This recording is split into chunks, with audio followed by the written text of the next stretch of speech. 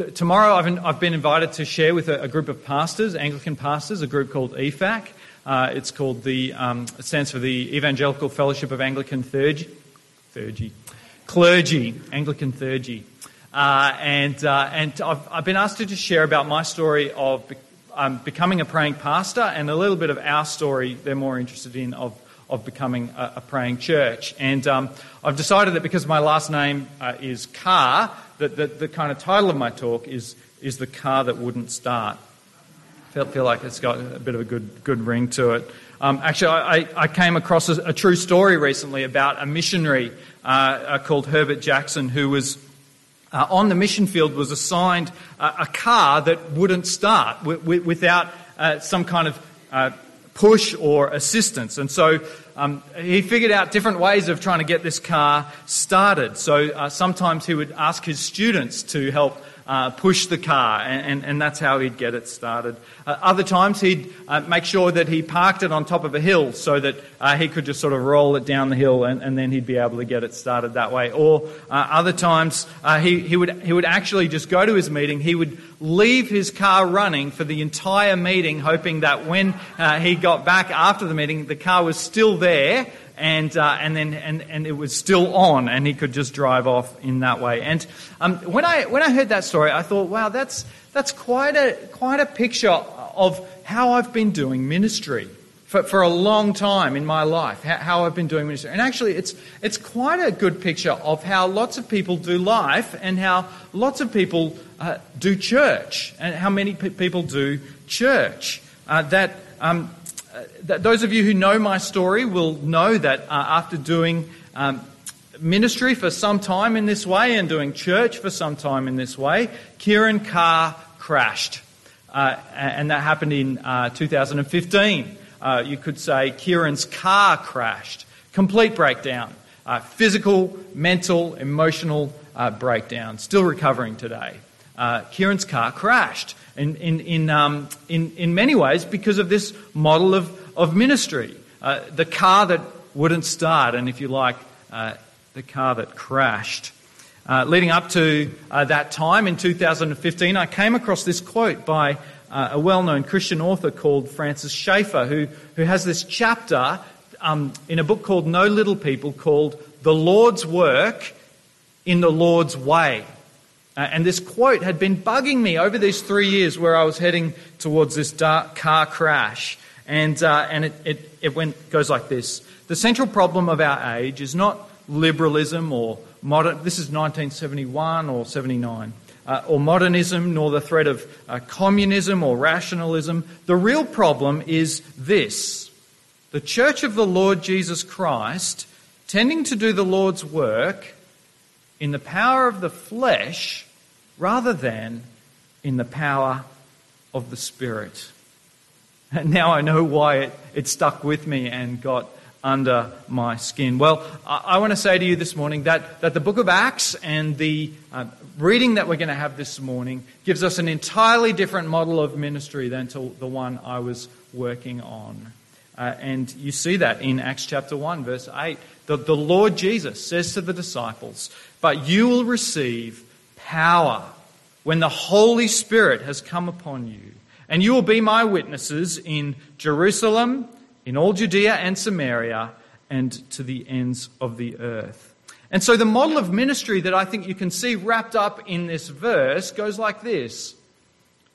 First comes the power, then comes the proclamation. First comes the waiting, then comes the witnessing. As I wrote that, I was thinking, is it any wonder then that the apostles in Acts chapter 6, when they say, no, we can't get distracted by that, they say in a particular order, they say, we will devote ourselves to prayer and to the ministry of the word. First comes the power, then comes the proclamation. First comes the waiting, and then comes the witnessing. That's the model of ministry that we see in this verse.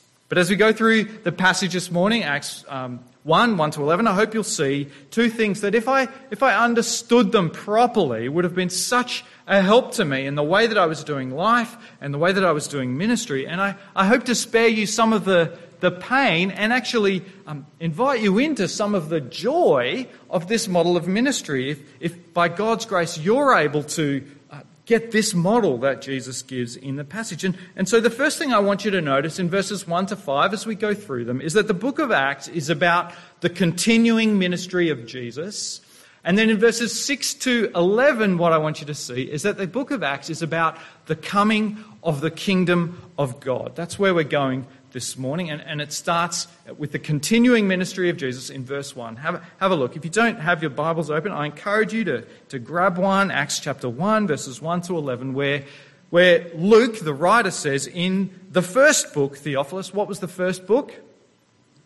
The Gospel of Luke. I wrote about all that Jesus did and taught from the beginning.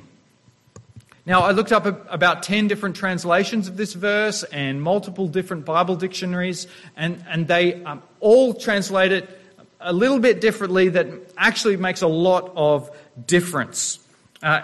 What we read here is that Luke says, my first book, the Gospel of Luke, was about all that Jesus did and taught from the beginning. But as I looked at literally, I just stopped after looking at 10 different translations, as well as confirming it through multiple Bible dictionaries. It reads like this, that he says, my first book was about all that Jesus began to do and teach. It was about all that Jesus began to do and teach. And so if the Gospel of Luke is about all that Jesus began to do and teach, what's the book of Acts about? By implication. Gospel of Luke is about all that Jesus began to do and teach, and by implication what he's saying is that the book of Acts is all about what Jesus continued to do and teach. You'll see in your reading, if you've got the Bible in front of you, that our Bibles say, and historically, and church fathers have called this the Acts of the Apostles. But a lot of people on reading have gone, well, that actually downplays the role of the Holy Spirit. So someone will say, no, we need to call this the Acts of the Holy Spirit. But then, of course, if you look at verse 1, and Luke is from the very outset trying to set this up, that no, these are the continuing words of the Lord Jesus, then it kind of downplays the role of Jesus if we call them the Acts of the Holy Spirit. So John Stott, as ever, comes up with a great solution. He says it should be called the continuing words and deeds of Jesus by his Spirit through the apostles. Now, I agree that doesn't have quite the same ring to it, but it really gets to the point. It really gets to the point that the main actor in this story is who? Jesus. This is a book about Jesus. And then you've got two, if you like, you've got two other actors. It's the works of Jesus by his Spirit through the apostles. You can actually see this theme further in verse 4. If you have a look where it says, while staying with them, that's Jesus ordered them. Jesus is the commanding officer. He's not dead, he's alive. What did we hear in the Revelation chapter 1? I was dead, but now I am alive forever. He's the King of Kings, the commanding officer, and now he's giving his disciples their marching orders. And what are their marching orders in verse 4?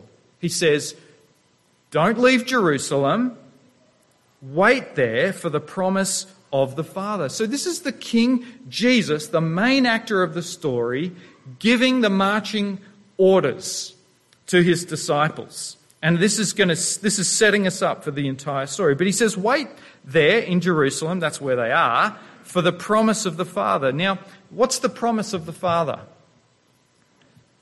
It's the Holy Spirit. Peter says that in his sermon in Acts chapter 2, when they're like, oh, they're drunk, look at them, and laughing at them. And he gets up and he says, no, this is what was spoken through the prophet Joel. That's the promise. This is hundreds of years ago, that God had promised the outpouring of the Spirit. It says, in the last day, says God, I will pour out my Spirit upon all people.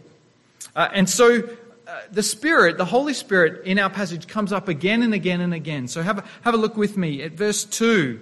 It says Jesus gave them, the disciples, instructions through the Holy Spirit. Again, in verse 4, he talks about the promise of the Father. Verse 5, you will be baptized. That means drenched, immersed with the Holy Spirit. Verse 5. And verse 8, he says, you will receive power when the Holy Spirit has come upon you.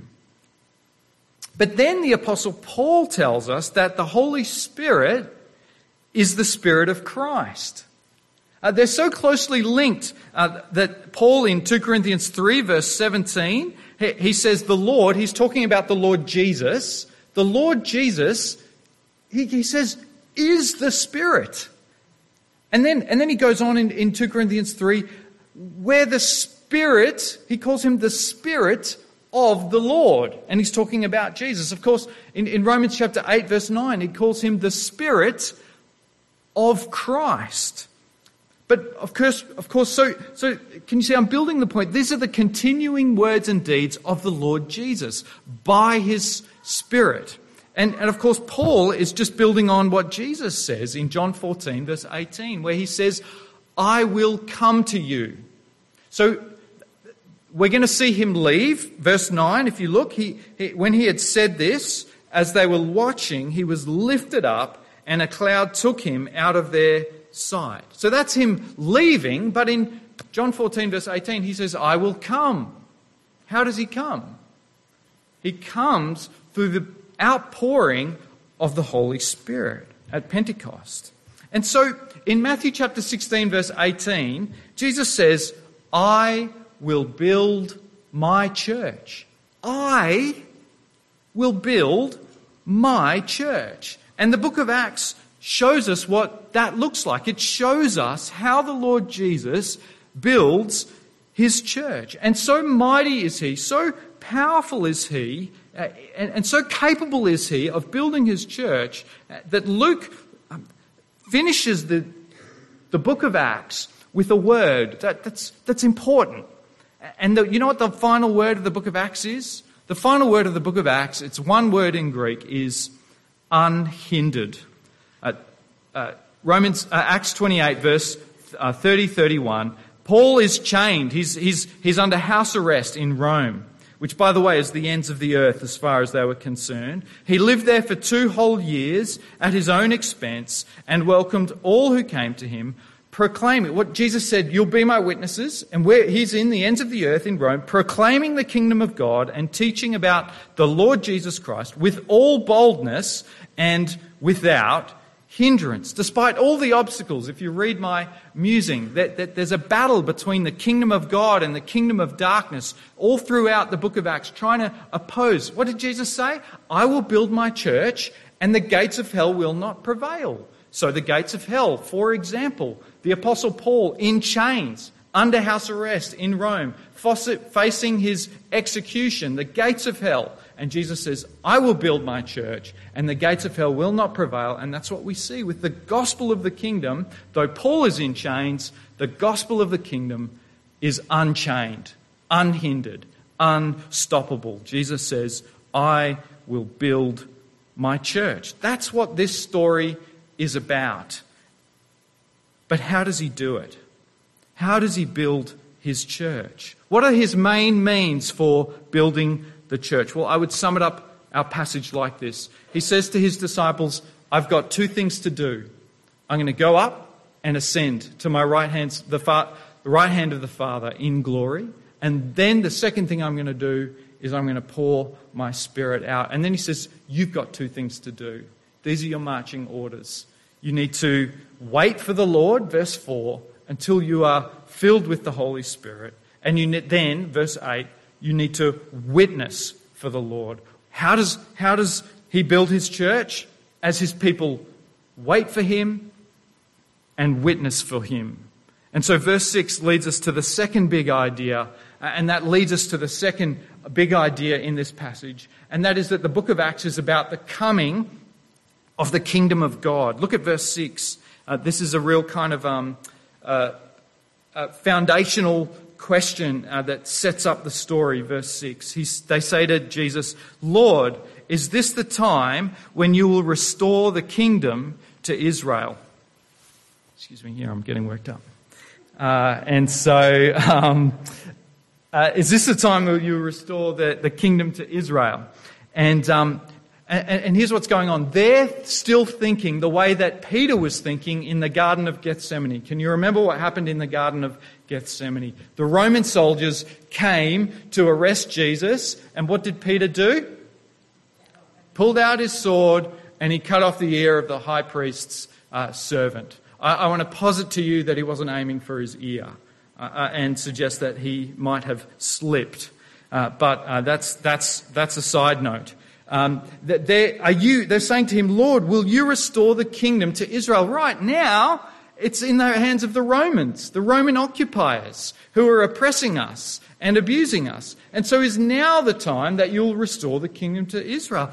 Jesus, it's payback time. They crucified you on a cross, the most heinous form of torture ever known to mankind. And you've come back to life. That's a pretty cool superpower. So can we go find some Romans? Lord, is now the time when you'll restore the kingdom to Israel. But of course they've misunderstood the nature of the kingdom, because it's not a physical kingdom, but a spiritual kingdom.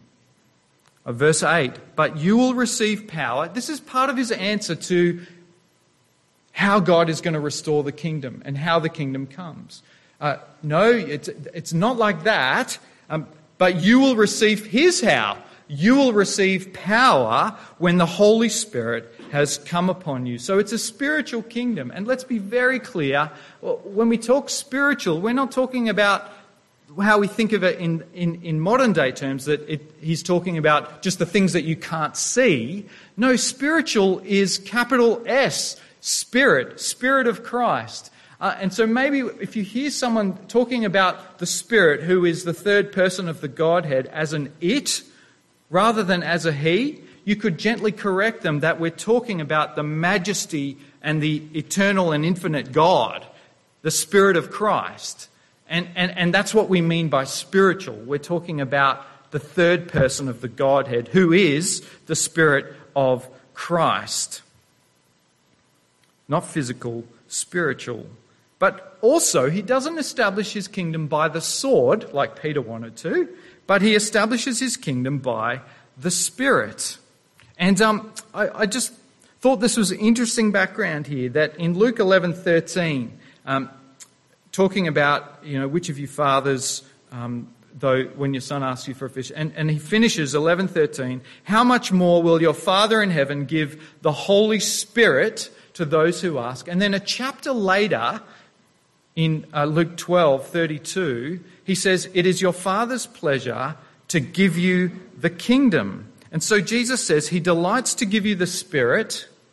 It is his pleasure to give you the kingdom. And one theologian, Gaffin, says this: bringing these two verses together points to a close correlation between the Holy Spirit and the kingdom that amounts to a virtual identification. That when he gives the Spirit, when he gives the kingdom, we pray, your kingdom come, is virtually praying, pour out your Spirit. And this makes sense, because if you think about it, what does every kingdom need? Fundamentally, at the very least, what does every kingdom need? A king. Who's the king? Jesus. How does he come? By the Holy Spirit. Makes sense, doesn't it? And so Jesus says our Father is pleased to give you the Holy Spirit, and he's pleased to give you the kingdom.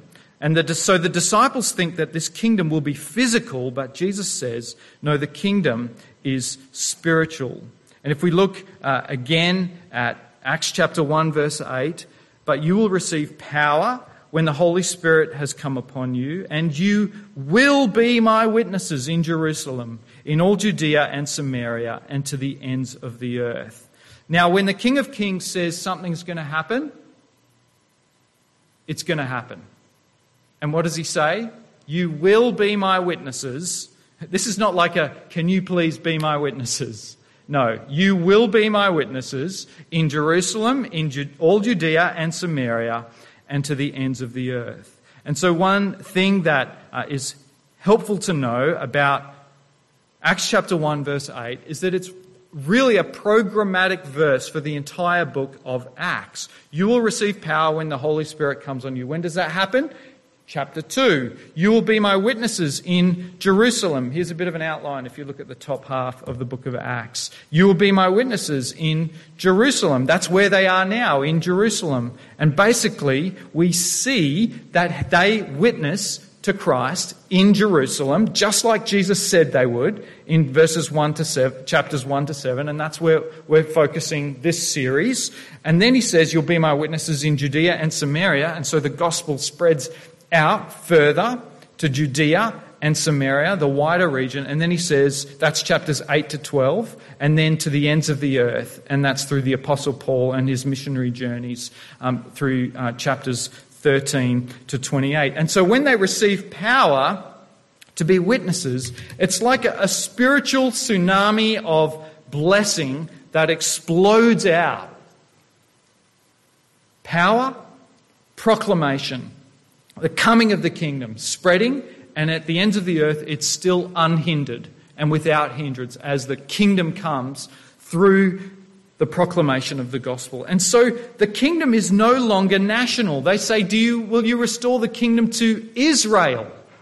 And they're thinking of the kingdom as if it's national, but it's not national, it's universal. So that even despised Samaritans who turn their back on God, back in the Old Testament, can be part of the kingdom of God through the grace of the Lord Jesus Christ. And so that even despised and unclean Gentiles through to the ends of the earth can be a part of. This is not a national kingdom. This is a universal kingdom. That's why the artwork for our series is a globe, because it's God's global gospel plan that we're seeing unfold, beginning and the foundation being laid off in the book of Acts. But more importantly, the kingdom of God doesn't come through politics, but through proclamation. They're thinking in different terms. They're thinking through political terms that the kingdom will come, through military terms. And Jesus is saying, no, it comes through the proclamation of the kingdom, of the good news of Jesus' life, death, and resurrection. That's how the kingdom comes. And the question for us this morning is if we're on board with his means for building the kingdom. Now, I hesitate to say this, but it's true. It's a little risky. But this is one reason why, even though I'm spending, and I am sincerely spending, a lot of time thinking and praying about the voice to Parliament, because it's really important, and it's a really important time for us. And I'm personally reading and praying and agonising for our First Nations people. But by far the most important thing I'm doing, I believe, on that front is giving to support a ministry called Nungalinya College. Some of you may have heard of it. The Mackays were a part of ministering it. It's a ministry that helps equip First Nations people with the good news of the gospel, to be the salt and the light of Jesus in their communities. Because this is the primary means that the kingdom comes. So I don't want to set these things up against each other, but I just want you to see that when they ask Jesus about the kingdom, he says, the way that the kingdom comes is you will receive power and then you will proclaim the kingdom. And that's what we see in the book of Acts. Now, feel free to talk to me about that afterwards, because it does take some nuancing. But that is clear, and that is my conviction. But and so because the kingdom comes primarily through the proclamation of the kingdom of God, which, by the way, is what we see when we get to the book of Acts that I just read. He's in Rome, he's under house arrest, and He lived there 2 whole years at his own expense and welcomed all who came to him, proclaiming the kingdom of God and teaching about the Lord Jesus. And you see this actually all throughout the book of Acts, that the kingdom comes through the proclamation of the kingdom. And that's what's so exciting about the fact that we've started the Alpha course here on Wednesday night. And that we had almost 40 people here on Wednesday night, because the kingdom comes through the proclamation of King Jesus. So, the story that we're going to be looking at over the coming weeks and months is about the continuing ministry of Jesus by the Holy Spirit through the apostles and the early church. It's about the coming of the kingdom. And today we see the King who says, I am not dead, I am alive forever and ever.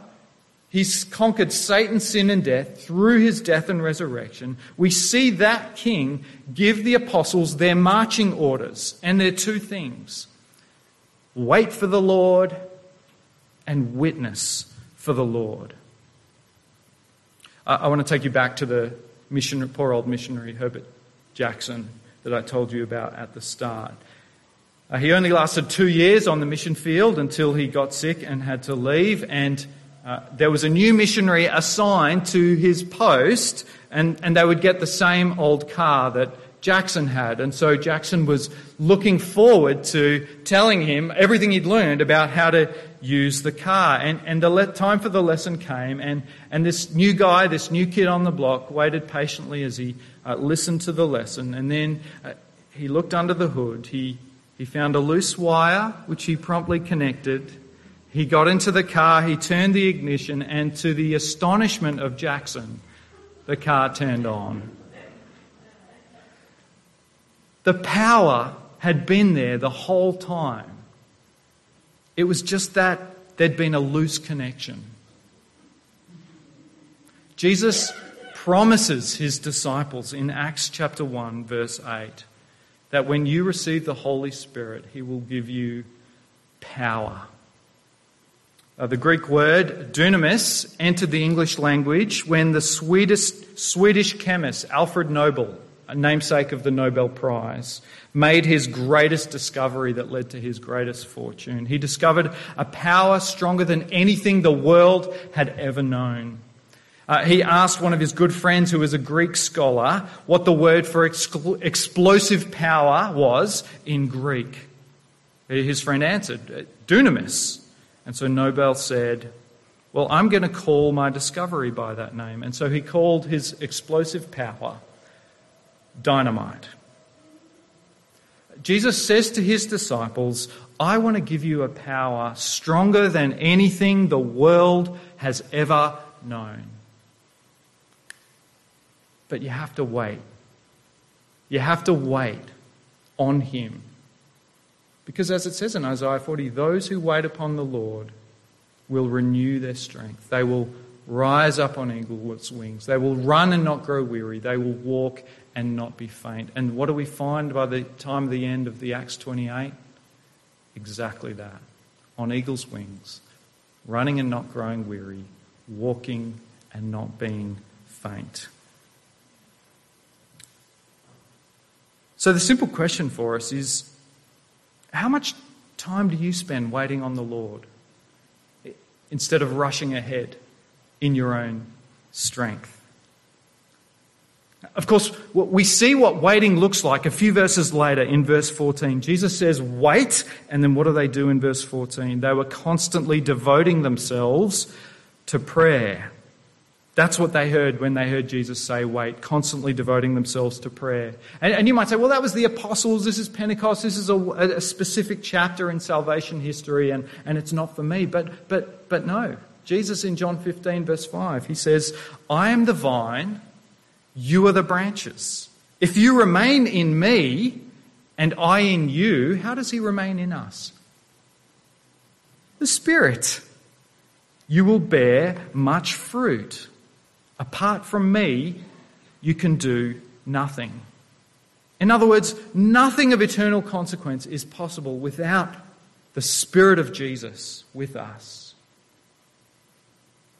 But the Spirit of God and the Word of God are more than enough to accomplish the work of God. For he is able to do immeasurably more than all we could ask or imagine, according to his power at work within us. So, how are you going with your marching orders from Jesus?